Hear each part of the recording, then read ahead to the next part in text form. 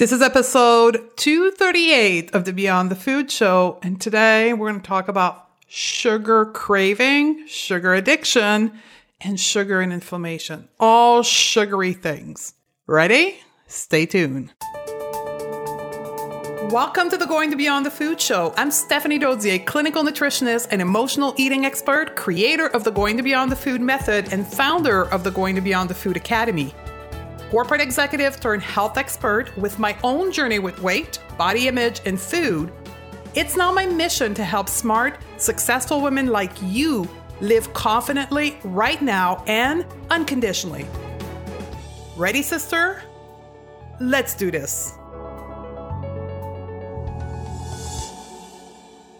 Welcome back, sisters. Hope you're doing well. Now, this episode is loaded. I'm aiming for 30 minutes, but I don't know how long it's going to take. So I'm hoping to fit that in 30 minutes. So I want to give you a little bit of background as to how I came up with the concept of this episode. But first, before I get to this, I have two announcements to make for you today. It is the time of the year where we're opening up our 101 program.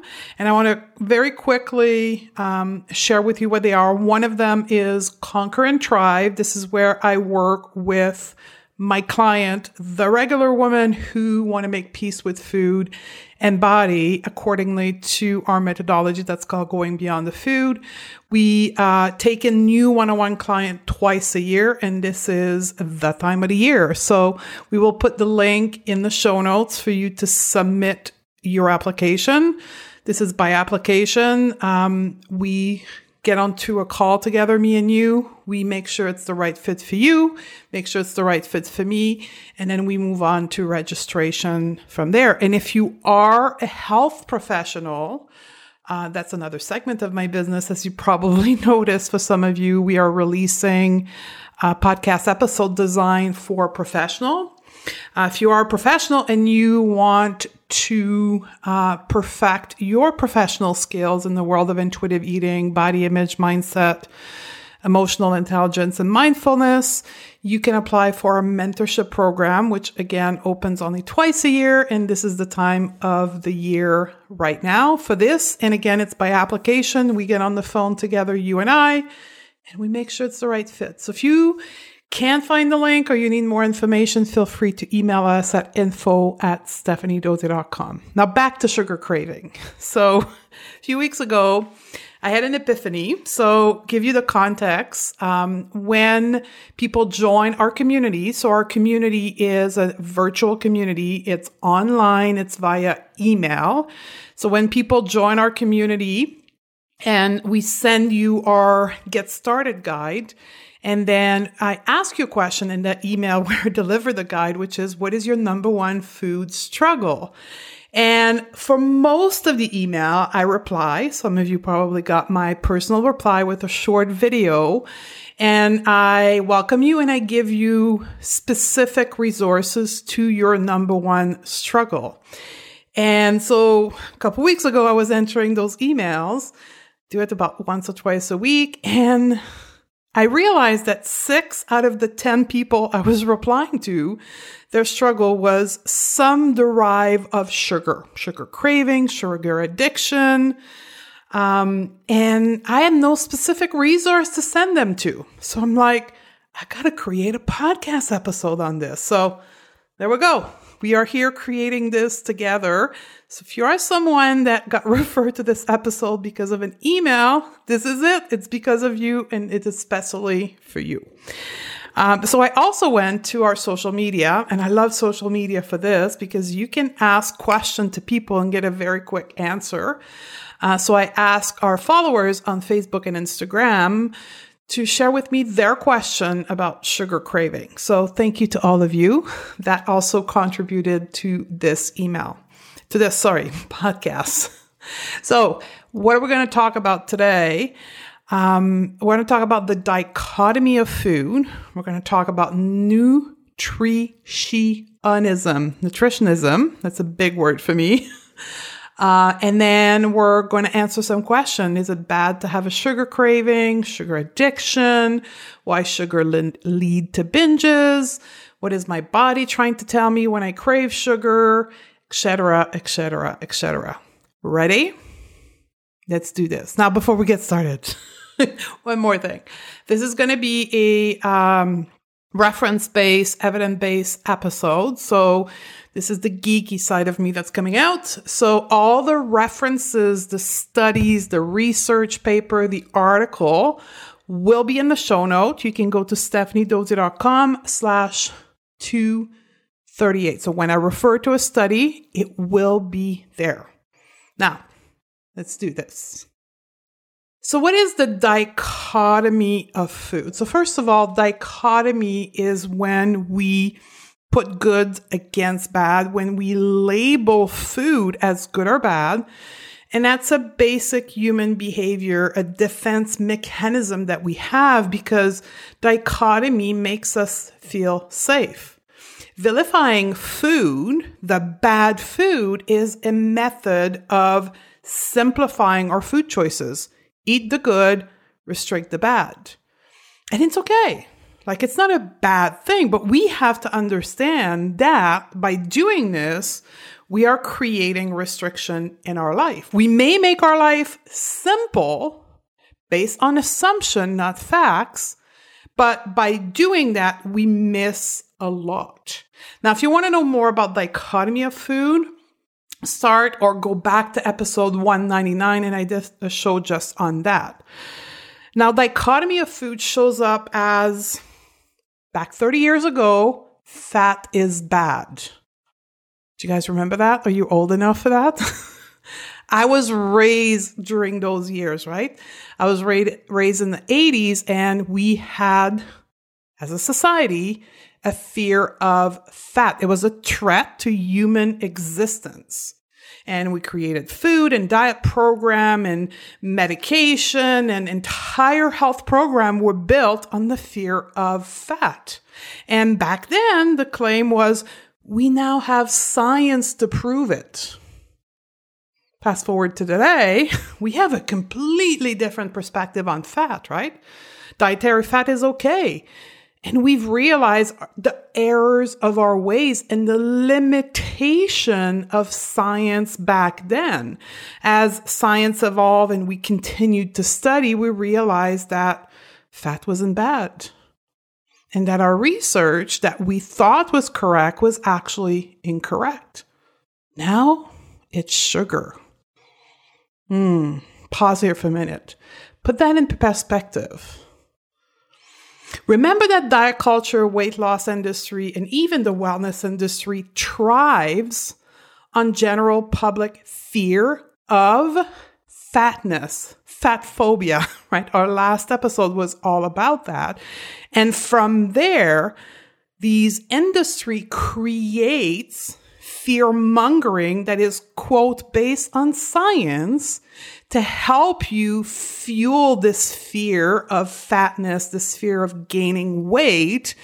And it then creates a capitalism industry behind that, ways of making money based on your fear. And that's the premise of diet culture, right? For those who are new here, diet culture is a system of beliefs that equate thinness to health and to moral virtue. Diet culture encouraged weight loss as the mean of achieving this thinness, and by demonizing, this is where we link that back into sugar, by demonizing certain food and ways of eating. That's the base of dieting, right? Good and bad food, good and bad macro plan, good, bad, creating a diet that support weight loss, that support this ideal of thinness that we have in society. And diet culture, just like the weight loss industry, thrives on fear mongering. And also, very important for us as female, it thrives on the fact that we have a low self-esteem due to our beliefs around what our body should look like. Now, diet culture also thrives on pseudoscience. And this is key here. Remember, 30 years ago, fat was bad, sugar was okay. Today, sugar is bad and fat is okay. If it was science true science, fat would still be bad. Now, this is where I want to kind of be sure that all of you understand that there is science. That is absolutely true. However, the interpretation of the actual finding in science is what is leading us to these errors. Not everybody in the public, not everyone in the media is capable of reading true scientific literature.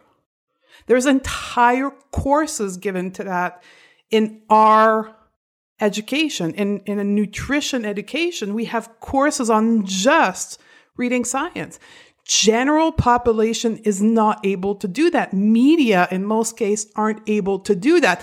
So we create assumption that is marketed to promote diet culture, weight loss industry, and the wellness industry as well. We completely negate principle like correlation versus causation. We present study that link correlation as causation. And then we create an entire way of eating based on that, when in fact, when you look at the study, it doesn't even say that. Now, here's another aspect I want you to think about before we get into the question. And there's a quote here from a lady, a scientific writer. Her name is Margaret Mead. And she said, "People don't eat nutrition, they eat food." And that's a quote. I want to introduce the concept of nutritionism to you.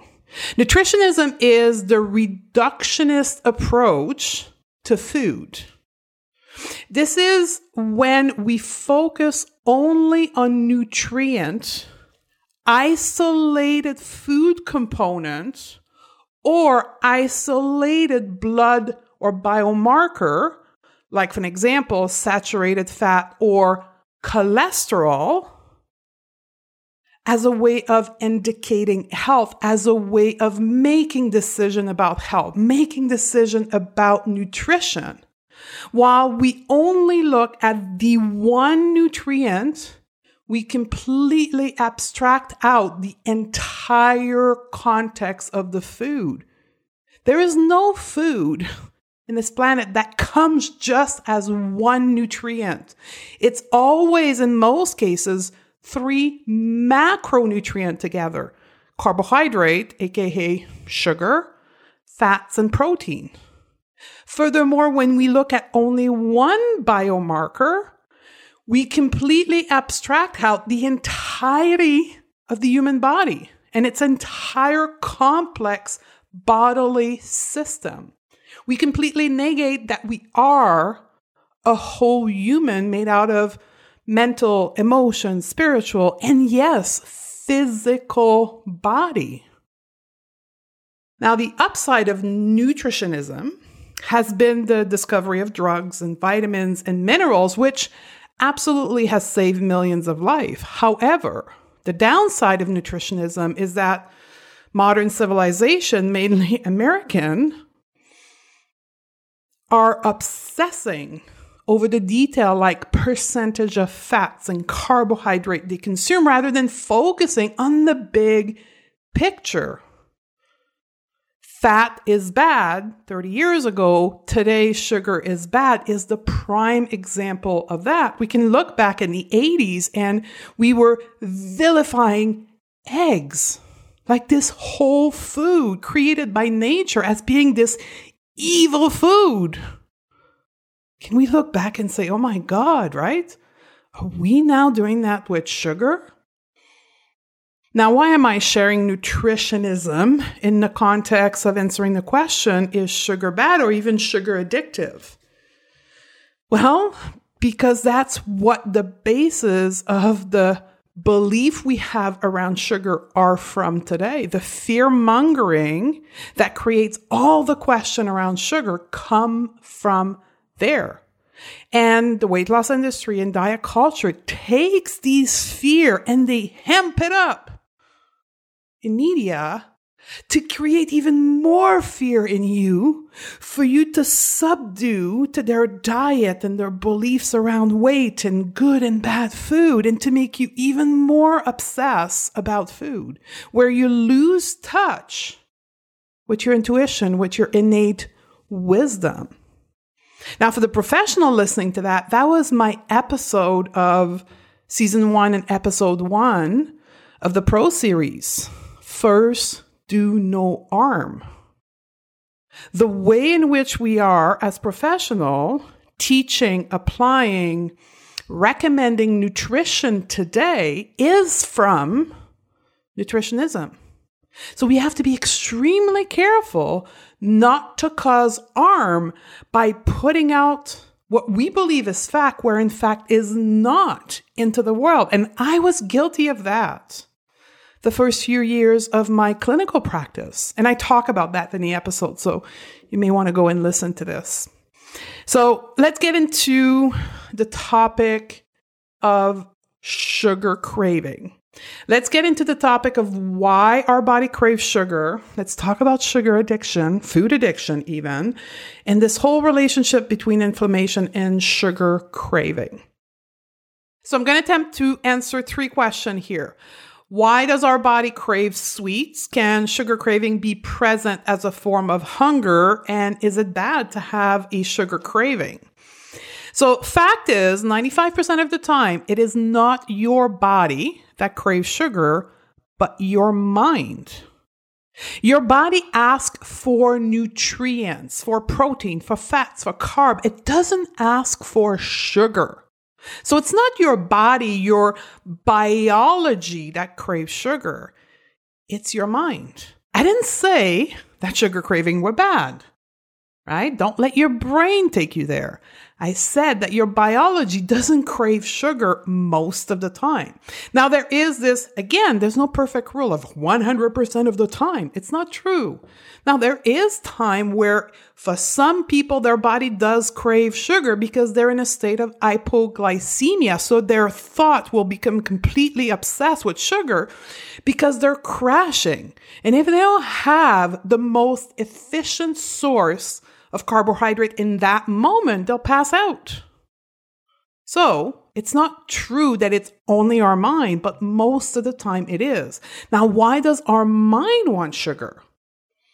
Because it's delicious, right? It stimulates our taste bud and it stimulates the reward system in our brain. It gives us a good experience. We are wired to want sweet food, because sweet food are dense in calorie, and that equals our survival.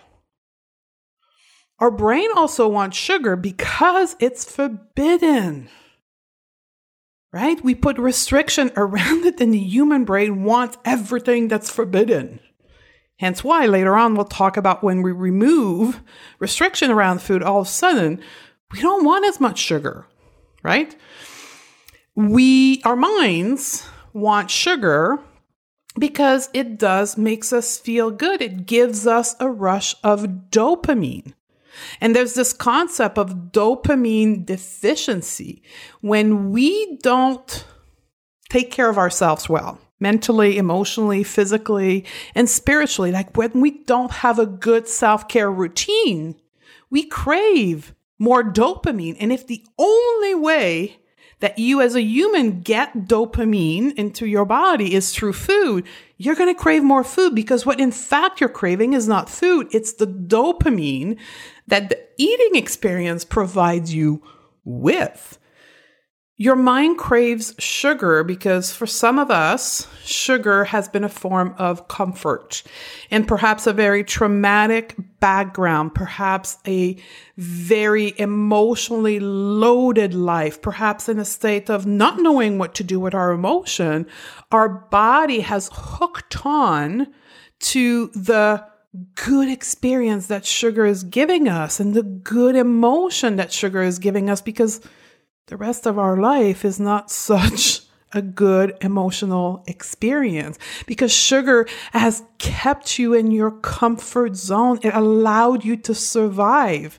The truth is, the human brain is wired to want what has allowed you to survive before. So if consuming sugar, having a dopamine rush of sugar before, has allowed you to survive what your brain believed to be dangerous situation, it will want more sugar. As soon as you are or believed to be in a state of danger, your brain will want more sugar. Now, how does intuitive eating deal with this craving aspect of sugar?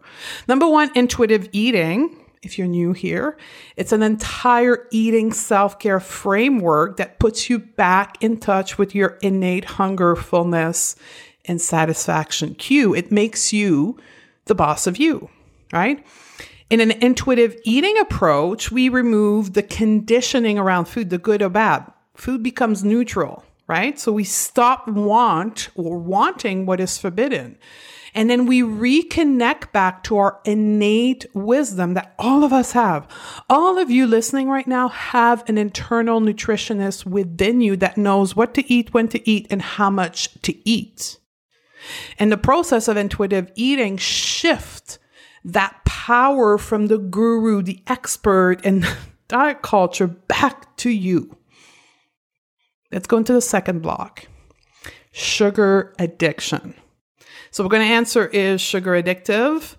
Is sugar craving real and dangerous? And why does when I eat sugar, it leads to a binge spiral? So let's tackle addiction. So there is, ready for this? Zero scientific evidence that sugar is addictive, specifically in human. Research does argue, not prove, correlation versus causation. Research does argue utilizing the Yale Food Addiction Scale to evaluate the addiction to food or to sugar. However, and the biggest however here, it doesn't take into account dieting behavior restriction of any kind. That's not built into the addiction scale. And that's where the food addiction scale does not take into account the individual experience around food. What we know around or about brain, what it's called neuroscience, right? The science of the study of the brain, is that restriction causes food thoughts, an obsession of food, and uncontrollable urges to eat. So when we restrict sugar, we cause obsessive thoughts about sugar and then uncontrollable urges of eating sugar. And then we fall into a survival mode in our brain. Now, by me saying that there is no sustainable evidence around sugar addiction doesn't negate the fact that perhaps you feel addicted to sugar, right? Many women will express to me in their email that they feel, quote, out of control around sugar or other food. Being or feeling out of control is a very different state than addiction. And that's what in media is binded together. They say that if you feel out of control, that means you're addicted. That is so false. Yes, you do feel out of control because you restrict the sugar, the element, which spins you back into obsessive thought about that forbidden food, then uncontrollable urges comes along. Here's another beliefs around sugar. And people will often say that, well, I read a study. I always giggle when I hear that. I read a study somewhere that said that sugar lights up the same region of the brain as cocaine. So again, very little people know how to read study. And it's not your job. You should not know how to read study. You haven't been trained for it. You have a completely different profession. You should not know. Here's the truth about this supposedly science around that region of the brain that lights up like cocaine, like sugar is addictive as cocaine. Number one, all the studies have been done on rats. I'm pausing here for a reason. There's no human study on sugar and addiction and reaction of the brain to sugar. So first.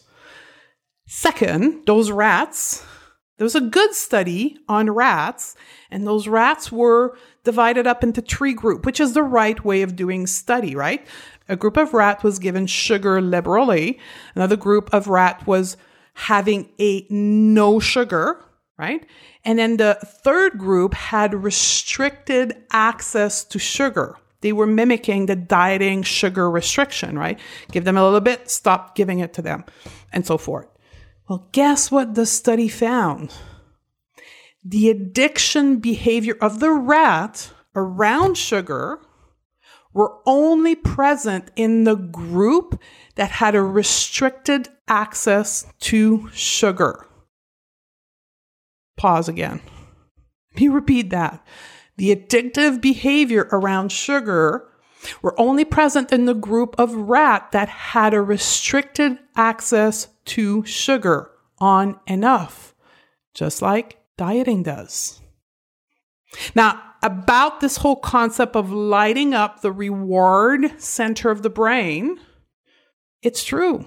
Sugar does light up the reward center, just like any food does. That's how humans have been able to survive hundreds of thousands of years ago up to now. We like to eat because eating equals our survival. Any eating activity lights up the reward center of the brain because it makes us to want more. And for thousands and thousands of years, that's all we did, right? We chase, hunted, eated, chase, hunted, heated, sleep. Right? Did a little bit of other things, populated the planet, and then started the cycle again because we like to eat.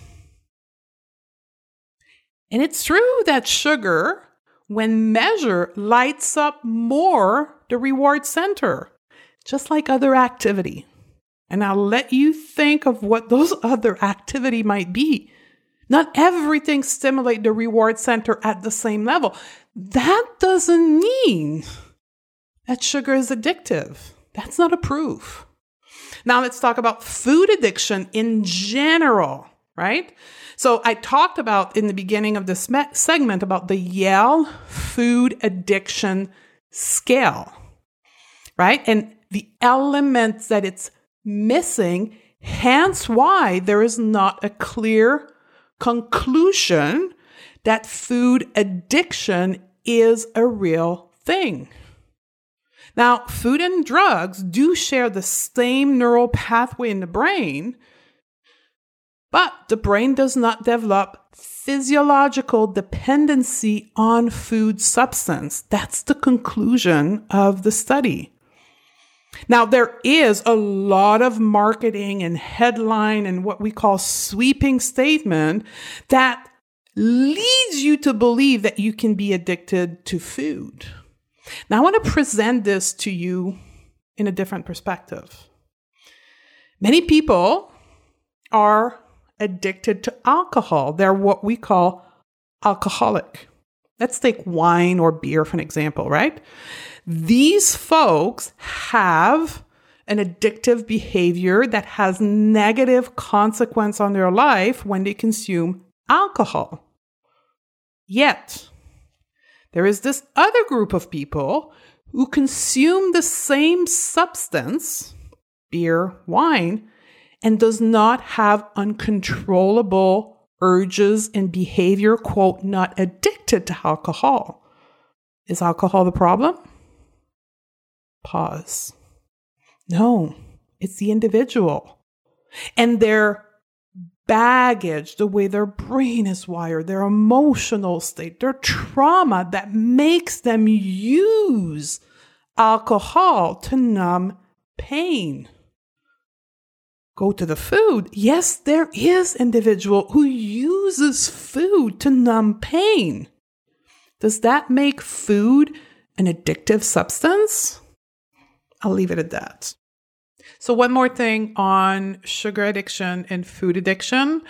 I did a collaboration with a sugar addiction specialist a few years back. And she, Bitten Johnson, put me through a complete assessment on sugar addiction and food addiction. And we also tested the Going Beyond the Food method. And we recorded the whole thing, right? So if you want to dig deeper in this food addiction, sugar addiction, you can go to the show notes. It's podcast 161, I believe. But I would highly recommend that you watch the video version, which is attached in the show notes, because Bitten shows you the assessment, and her conclusion is quite remarkable, in which she, through my result, has never seen these types of results.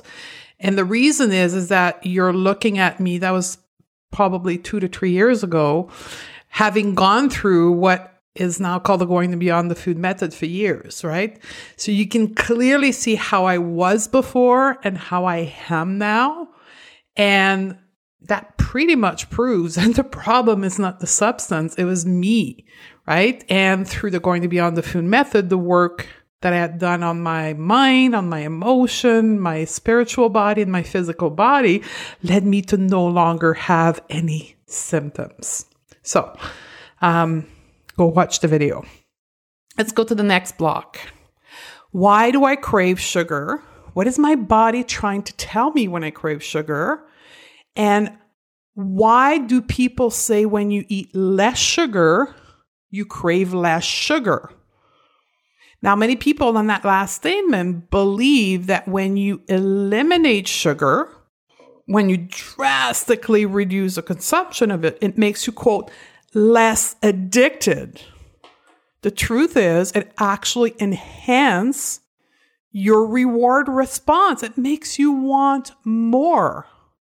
This is the same phenomenon as dieting. Just like diet works short term, right? People do lose weight at first, and then they regain the weight loss and some more. Restricting sugar works short term, 3 days, 3 weeks, 3 months, and all of a sudden, this powerful human biology that we all have will win over willpower, and you will crave sugar, and you will go back to the on and off chaotic relationship around sugar, and then you'll say, see, sugar is addictive. See, sugar is bad for me. See, I can't control myself with sugar. It's because you restricted sugar.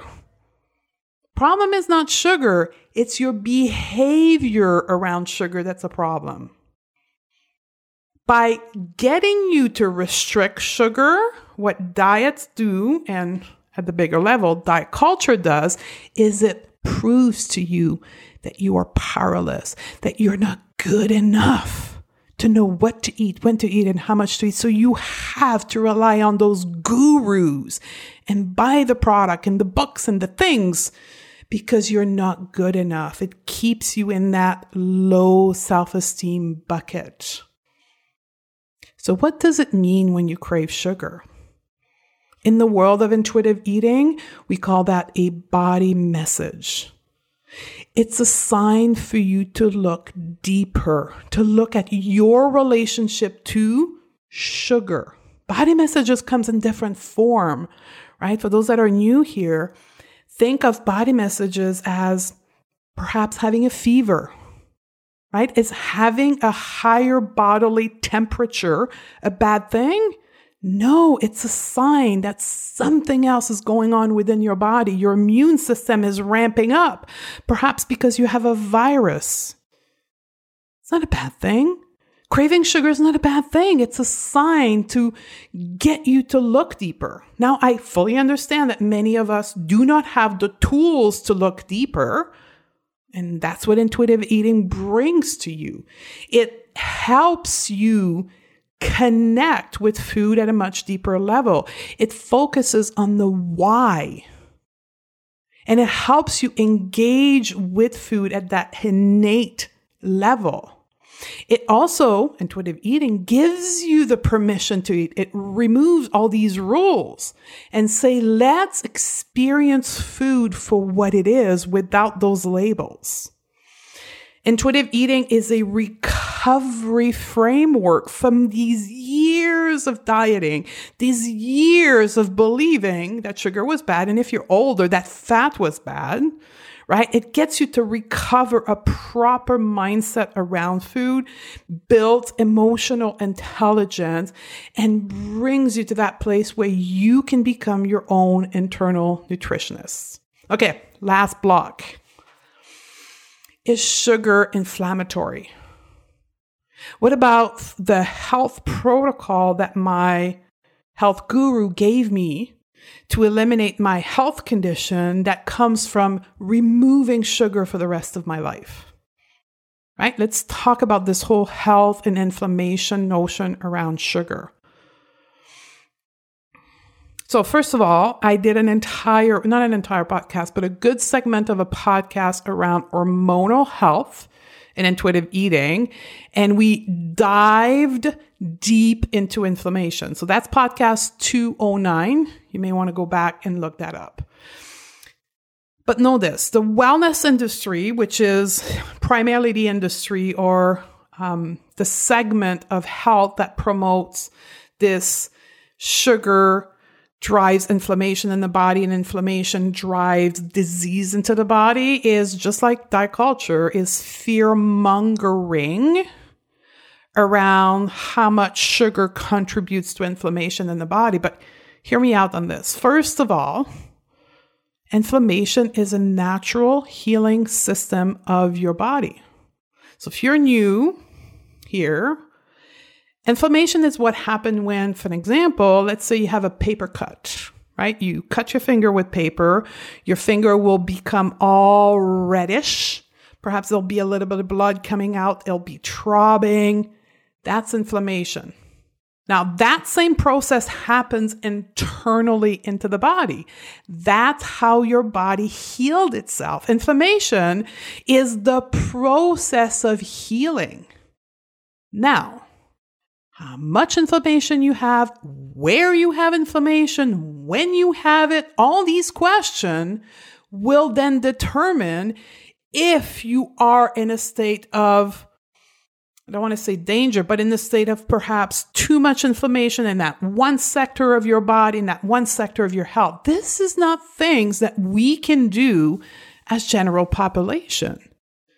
This is when you go see a specialist who will assess you with tests, with intake process, with symptomology to tell you if there's perhaps inflammation in the wrong part of your body or too much inflammation. It's not as simple as just removing sugar to then eliminate inflammation. Inflammation is caused by so many things in the human experience, right? If it was just sugar, oh my God, life would be simple. Inflammation is triggered by the amount of sleep you have, the thoughts you carry in your brain, the emotion you experience, the air you breathe, the coffee you drink, like so many things, including body dissatisfaction. Yep. We are starting, not we, me, but there's people starting to study the side effect of weight stigma or fat phobia in relationship to how we think about our body. And there's a very, very small study, right, that has been done that looked at what happens internally in people's body when they have negative body image thought, or what we call dissatisfaction of body image. Well, What they did is they measured one thing. See, I'm being very careful how I cite this study. Small study, and they measured only one biomarker, the biomarker called cortisol, which is the hormone of stress. And they went in and they triggered people to have negative body image thought, and then they went in and measured cortisol. Guess what they found? That people who experience negative body thoughts, in some cases, had higher cortisol. So there's a link between our body image and our perception of our body and the level of stress in our body. I think most women who struggle with their body image already know that.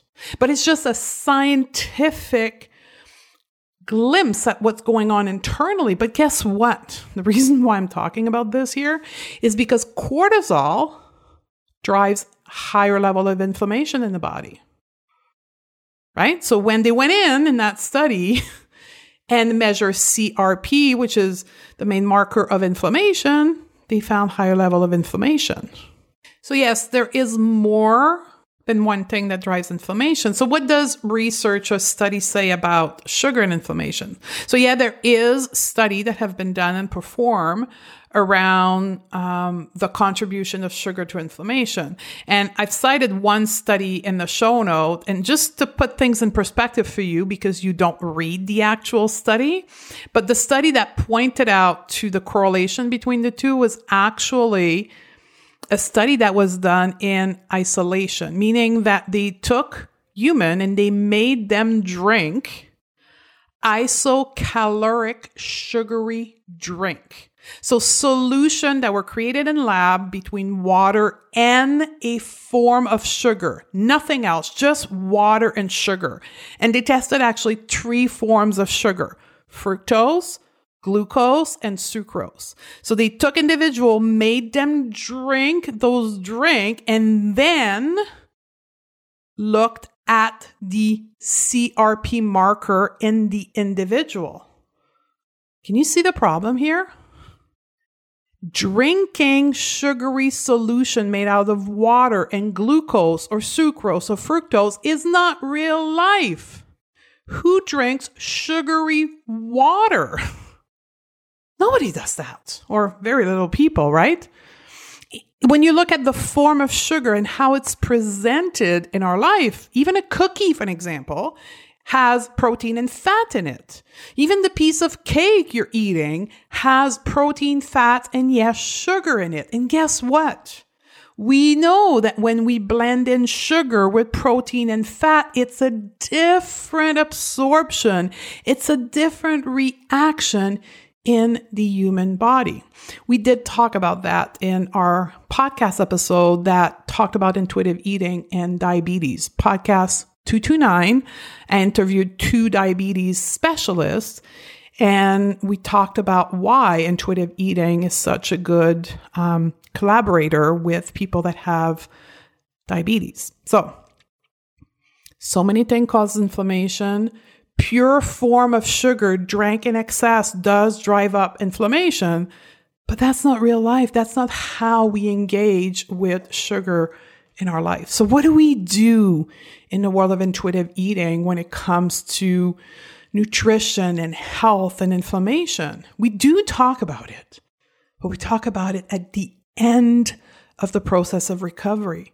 We first need to repair the collateral damage of dieting. We need to reset our relationship to food. We need to reconnect to our innate eating cues. We need to stop judging food, right?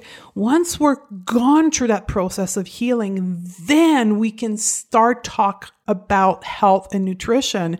And when you look at the original intuitive eating book, we do talk about gentle nutrition at the end, the 10th step out of 10.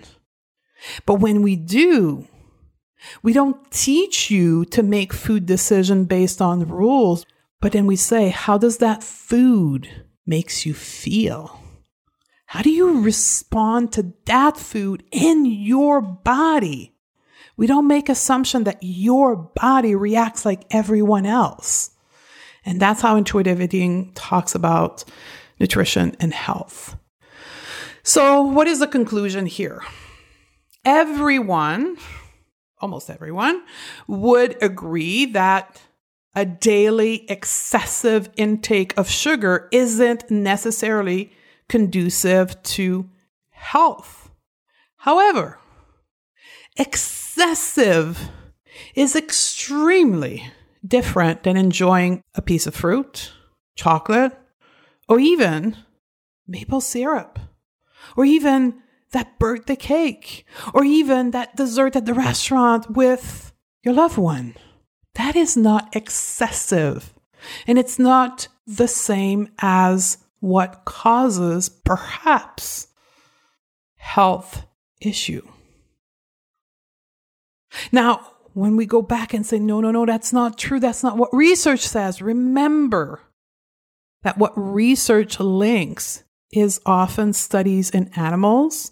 It's often not taking into account food relationship, restriction, dieting, and it's also not made out of eating whole food. Just like the study we looked at, it's a single form of water and sugar. That's not the intuitive eating life. Now, for those of you who have begun the process of intuitive eating and say, well, Stephanie, now that I've released the rules, all I want is sugar, I will say, yes, sister, that's right. That's what is supposed to happen. That's what we call the pendulum, right? When you release the rules, when you are in the process of recovering a normal relationship to food and you allow yourself all the foods, your brain will drive you to eat sugar a lot. But the pendulum will start swinging back to a mindful, normal relationship to sugar. So just stick with it, be patient, and ride the wave. I hope this podcast helped you and answer most of your question around sugar. And if I miss one, please let me know via social media or email. And be sure to refer out to all the sustainable evidence in the show notes. If you enjoyed this podcast, please share it with someone that needs to hear this message. Remember that the Beyond the Food movement is a grassroots movement. We need all of you to share this information. And the next podcast episode is going to be an interview with Anne Killing, one of our students, and she will be sharing her intuitive eating journey. She's been on this journey for 3 years now. And her experience from reading the book to working through our program and how that has changed her relationship to food. So I love you, sister, and I look forward to hang out with you on the next episode.